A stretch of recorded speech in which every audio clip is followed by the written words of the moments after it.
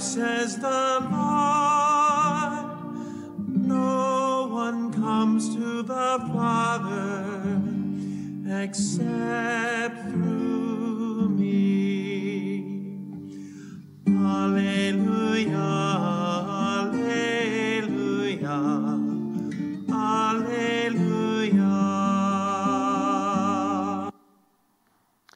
The Lord be with you.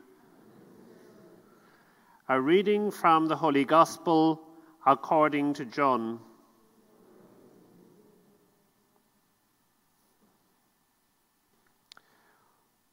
When the people saw that neither Jesus nor his disciples were there, they got into boats and crossed to Capernaum to look for Jesus. When they found him on the other side, they said to him, "Rabbi, when did you come here?" Jesus answered, "I tell you most solemnly, you are not looking for me because you have seen the signs, but because you had all the bread you wanted to eat. Do not work for food that cannot last, but work for food that endures to eternal life, the kind of food the Son of Man is offering you. For on him the Father, God himself, has set his seal." Then they said to him, "What must we do if we are to do the works that God wants?" Jesus gave them this answer, "This is working for God. You must believe in the one he has sent." So they said, "What sign will you give to show us that we should believe in you? What work will you do? Our fathers had manna to eat in the desert. As Scripture says, he gave them bread from heaven to eat." Jesus answered, "I tell you most solemnly, it was not Moses who gave you bread from heaven. It is my Father who gives you the bread from heaven, the true bread. For the bread of God is that which comes down from heaven and gives life to the world." "Sir," they said, "give us that bread always." Jesus answered, "I am the bread of life. He who comes to me will never be hungry. He who believes in me will never thirst."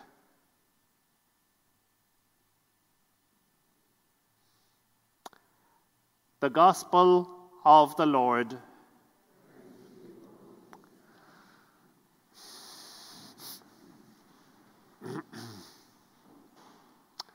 Welcome once again this evening to our celebration of Mass.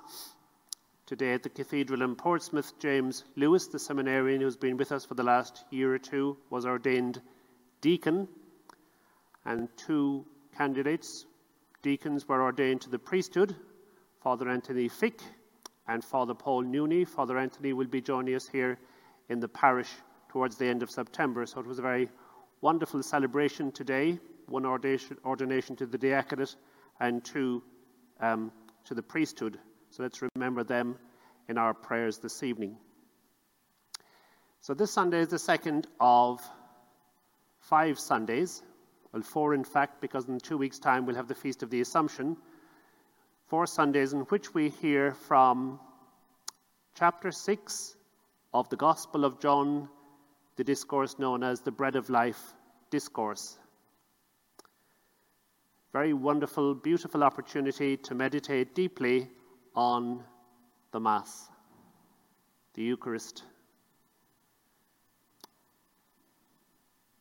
The Mass, every Mass, is a representation of the sacrifice of Calvary. Jesus died on the cross once for all time, for all humanity, on the cross on Calvary, but at every Mass, that sacrifice becomes truly and substantially present. The sacrifice of Calvary, the sacrifice of the cross. The Mass, therefore, is a sacrificial meal, representation of the sacrifice of Calvary, where God feeds his people, and that's the theme of the readings these Sundays. Now, we are called to be participants, to participate, to full conscious and active participation in the Mass.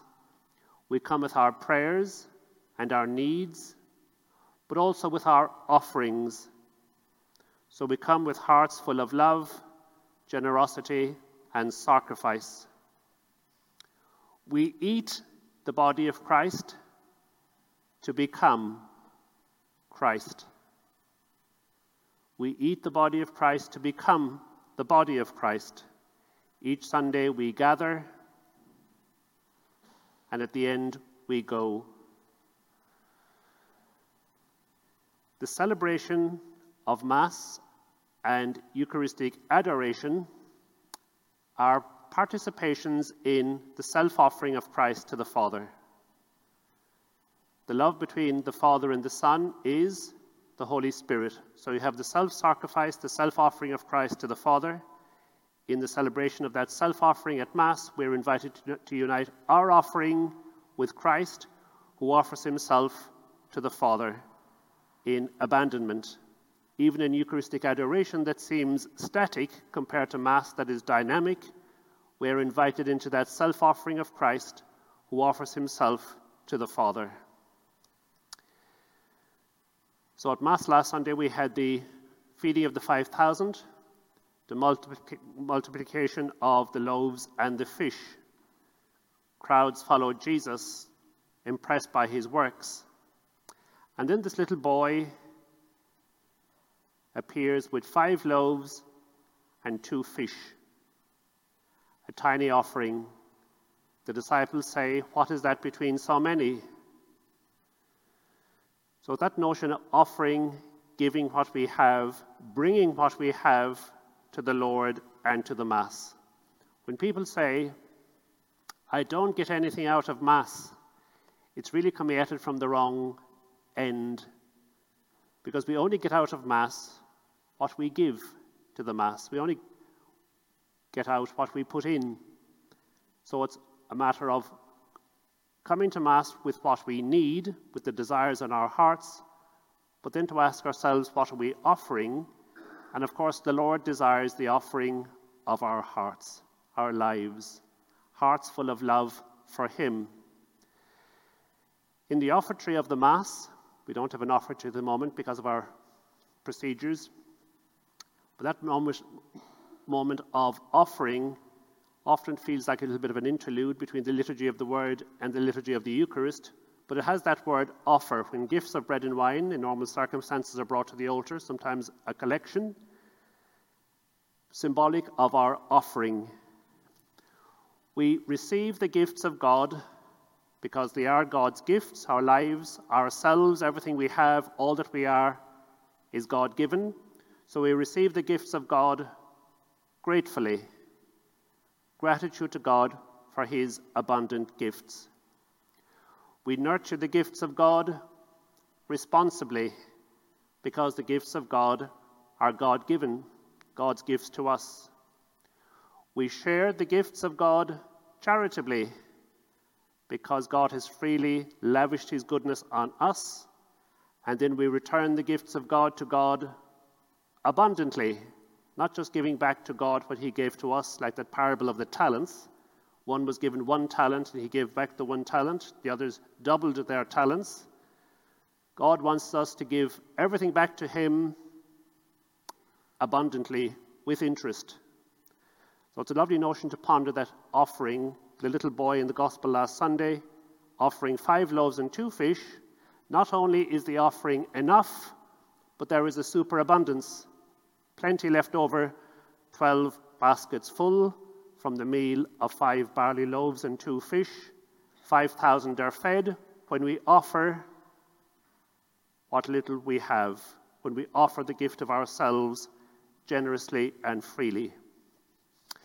Now the Gospel this Sunday picks up, exactly follows on from last week.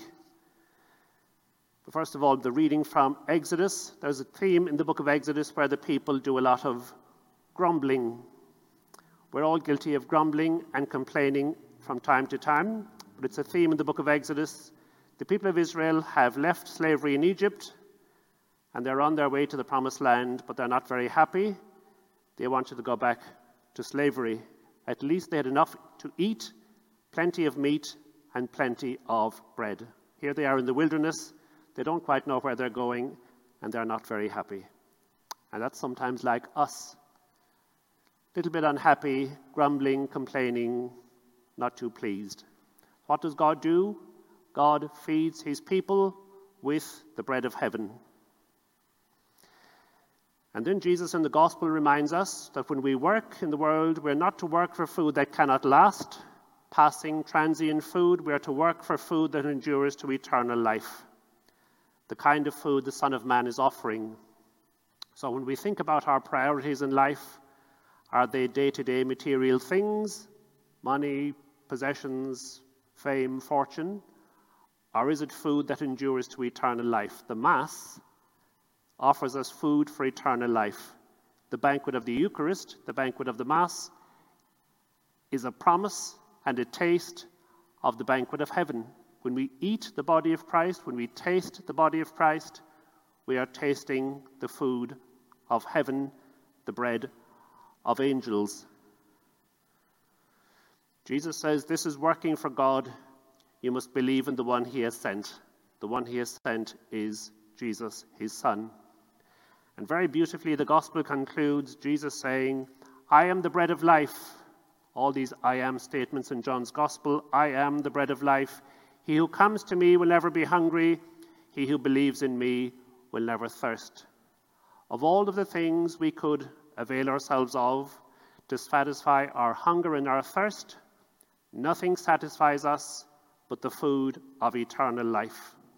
We were made for God, said St. Augustine, and our hearts will not rest until they rest in him. We are wired for God. We are made for heaven. And here at Mass, we are given, as St. Paul says, we are made into a new self, leaving an old way of life behind, embracing Christ, becoming more like Christ. When we receive communion, we receive the Lord himself, said St. Thomas Aquinas. It is the Lord himself. It's not a symbol. Communion, the Eucharist, not a symbol of Christ, doesn't look like Christ, a metaphor or anything else. It is the Lord.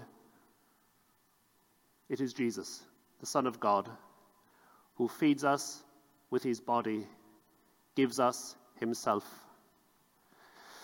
So we have a few weeks to ponder these beautiful themes, the theme of the Mass, the treasure, the gift of the Mass that we have been given. So let's give thanks for this great gift, the gift of Jesus, the Son of God, truly and substantially present in the celebration of the Mass.